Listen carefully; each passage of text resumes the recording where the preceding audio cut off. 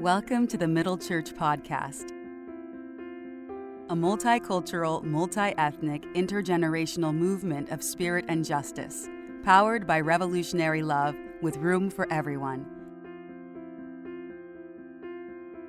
No matter where you are, how you look, or who you love, we pray this podcast will help you on your journey.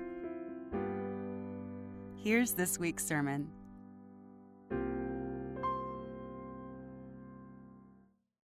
So when I was growing up, my grandparents had a tradition. Every year for Christmas, they would buy me and my brother tickets to a Broadway show, and the four of us would go to the theater together. Starting, I believe, with the 10th anniversary of Into the Woods, featuring most of the original cast, I know, just wait. We were so lucky to see some breathtaking shows, the benefit of living just outside the city. We saw The Lion King shortly after it opened, Idina Menzel and Kristen Chenoweth in Wicked, the West Side Story revival with the original Jerome Robbins choreography, so many more. But across all of these shows we watched, there's a single moment that stands out in my memory, scraping the sky. Patti LuPone and Gypsy, absolutely shaking the St. James Theater to the ground as she belted out those soaring final notes of Everything's Coming Up Roses. For those unfamiliar with the show, Gypsy tells the story of the relationship between Rose Hovick and her two daughters, baby June and Louise. Rose is the ultimate stage mother. Disappointed by her own failure to make it as a star, she produces a vaudeville show featuring her children, through whom she hopes to find fortune and fame. If reality television is more your thing, think Dance Moms.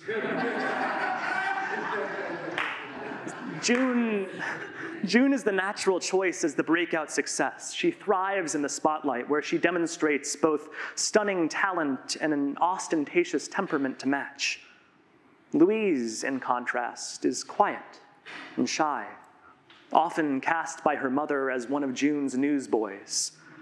Over the course of the first act, however, June grows frustrated by the relentless pressure that Rose heaps upon her shoulders. Eventually, she elopes and sets out to perform a new act on her own. Undeterred, Rose turns to Louise, the daughter that she has always overlooked and neglected, confidently proclaiming, "I'm going to make you a star. I'm going to make a new act all around you, and it's going to be better than anything we ever dreamed of, and everything that we ever did before." And then, unable to contain her passion and enthusiasm, her monologue spills over into song. "I have a dream about you, baby. It's gonna come true, baby. They think that we're through, but baby, you'll be swell, you'll be great, gonna have the whole world on a plate. Starting here, starting now, honey, everything's coming up roses." The song's tone is triumphant, but the emotional context is far more ambiguous. Rose is promising Louise the attention and primacy that she's always been denied. Suddenly, after the tragic departure of her sister, there's a newfound optimism, a promise that the brightest days are yet to come. But both Louise and the audience can feel how the motivation still centers her mother. Even the title can be read two ways. Everything's coming up roses. What I'm saying is, it's messy. And man, if that ain't a perfect pairing for this morning, because our scripture text is messy too. We're used to hearing the story of Jacob's ladder by itself, and if you keep that tight focus, it is majestic and beautiful. Angels ascending and descending from heaven, a promise of new life, prosperity for future generations. Like listening to Everything's Coming Up Roses isolated from the rest of the show, it becomes a simple story about God's promise, a reward for Jacob and his faithfulness, a vision that will sustain him in the days to come. Turn just one chapter back, however, and you find that we are in the middle of a very different story. Jacob's ladder comes right after Jacob steals Isaac's blessing. a text that gets less play in the lectionary for reasons you'll hear in a moment. But if you forget that story, here's how it goes. Like Gypsy, it features the relationship between two siblings, this time Esau and Jacob. Esau is the firstborn and everything a man should be. He's a skilled hunter. He's covered in body hair. Listen, the Bible's very clear about this. But he's big and strong and beautiful, if not overly bright. A himbo, if you will. Jacob, on the other hand, is none of these things. Never much for hunting, we read that he is content to stay among the tents with the women and children. No coarse and luxurious body hair for him.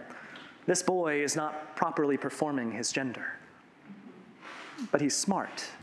And in spite of, or perhaps because of, this deviation from traditional masculinity, he becomes the favorite child of his mother, Rebecca, who has a bit of a stage Mama Rose energy herself.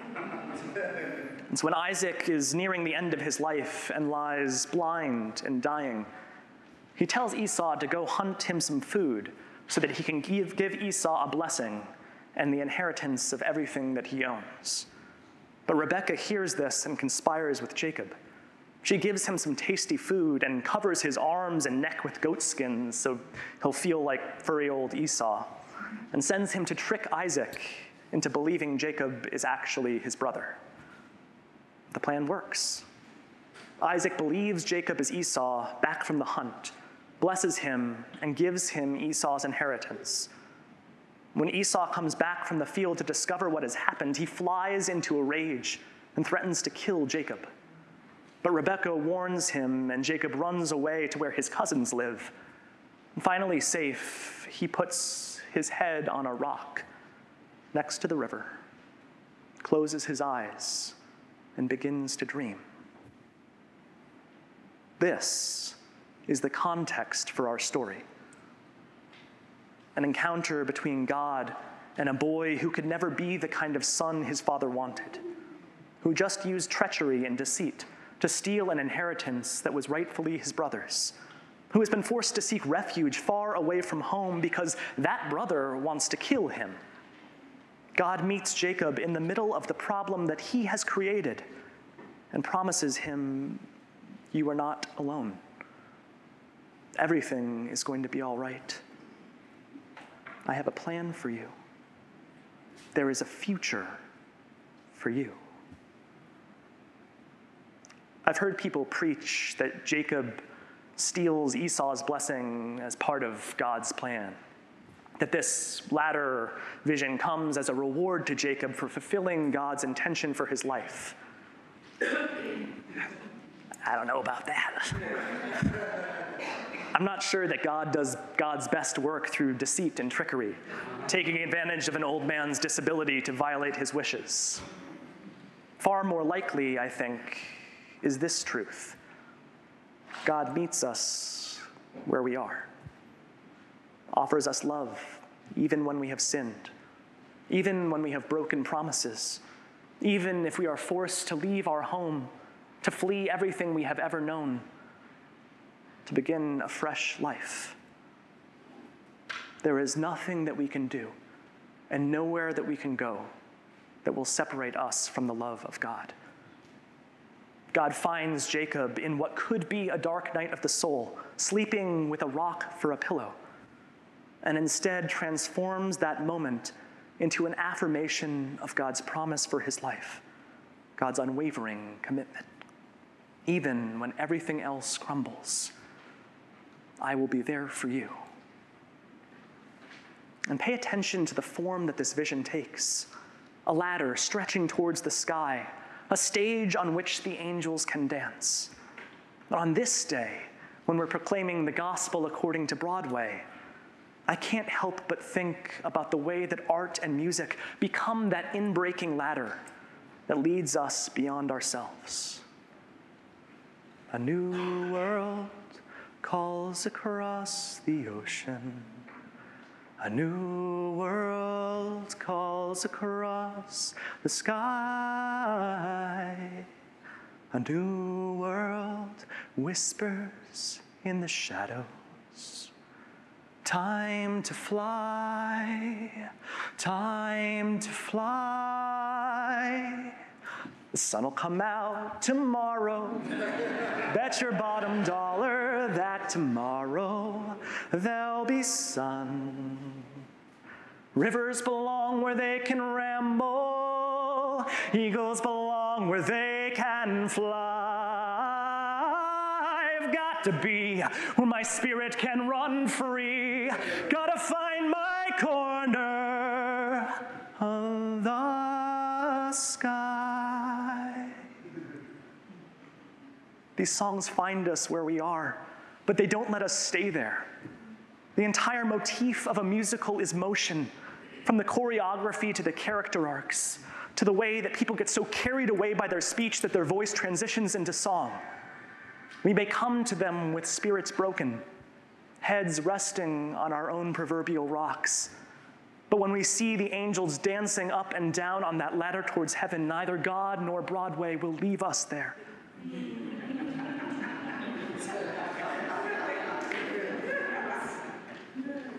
More to the point, it is precisely that mess which makes great art. You ever see a musical where everybody lives happy little lives and nothing much happens and people end just the way they began? I bet you didn't go back. Shows touch us because they're real. They acknowledge that all of us are muddling through, trying to love ourselves and others the best that we are able. Sometimes, maybe oftentimes, getting it wrong.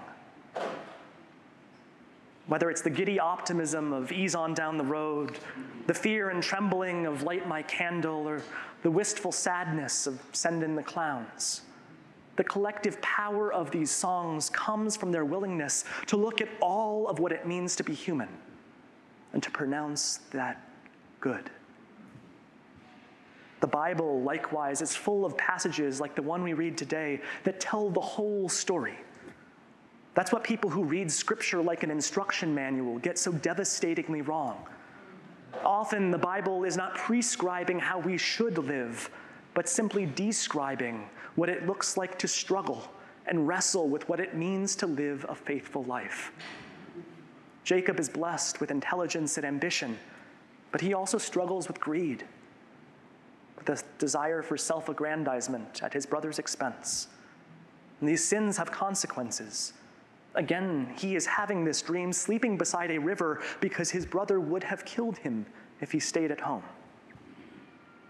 And God says, "You are still the one that I am calling to birth beauty and wonder and goodness on the earth." We don't get to read what God said to Esau in that moment, but I would bet everything I have that he told him exactly the same. The other thing that musicals do is invite us to reframe what we are experiencing. Here's the truth. All of us live pushed around by systems beyond our control. Whether that's the immediate power imbalance like a conflict in your workplace, larger, more nebulous forces like white supremacy, patriarchy, queerphobia, or a sense of powerlessness from struggling with disease. We can feel like our future is not in our control.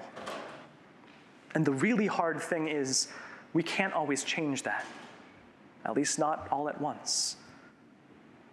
But that doesn't mean that we are powerless. Musicals are full of characters who seize the chance to become protagonists in their own story. Whether it's Elphaba's refusal to let her green skin define her, Cabaret's depiction of queer art and beauty under fascist rule, Tracy Turnblad's determination to be on the Corny Collins show, or where we started, with shy Louise stepping into the spotlight.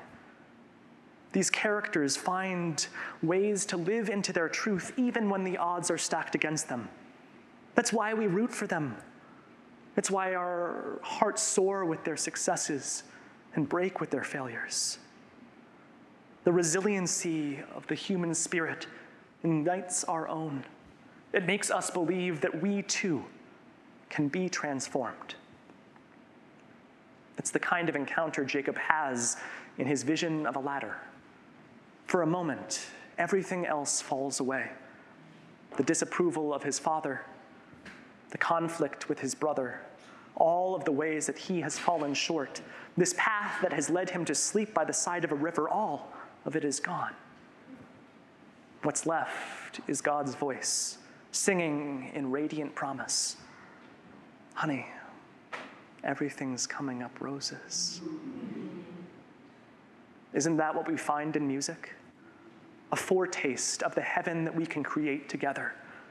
As notes stretch and soar, they remind us that all of us, each and every one, have the ability to create magic, to shatter where silence once reigned with triumphant vibration, to mix our voices in harmony with our neighbors, notes rising in exponential power.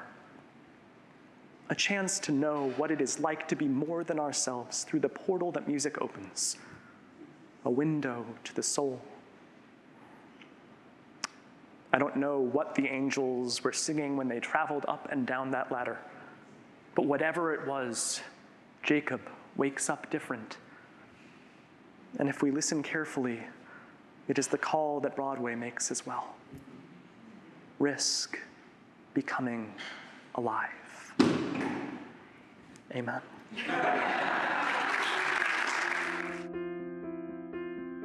Thanks for listening, friends. To learn more about Middle Church, visit middlechurch.org.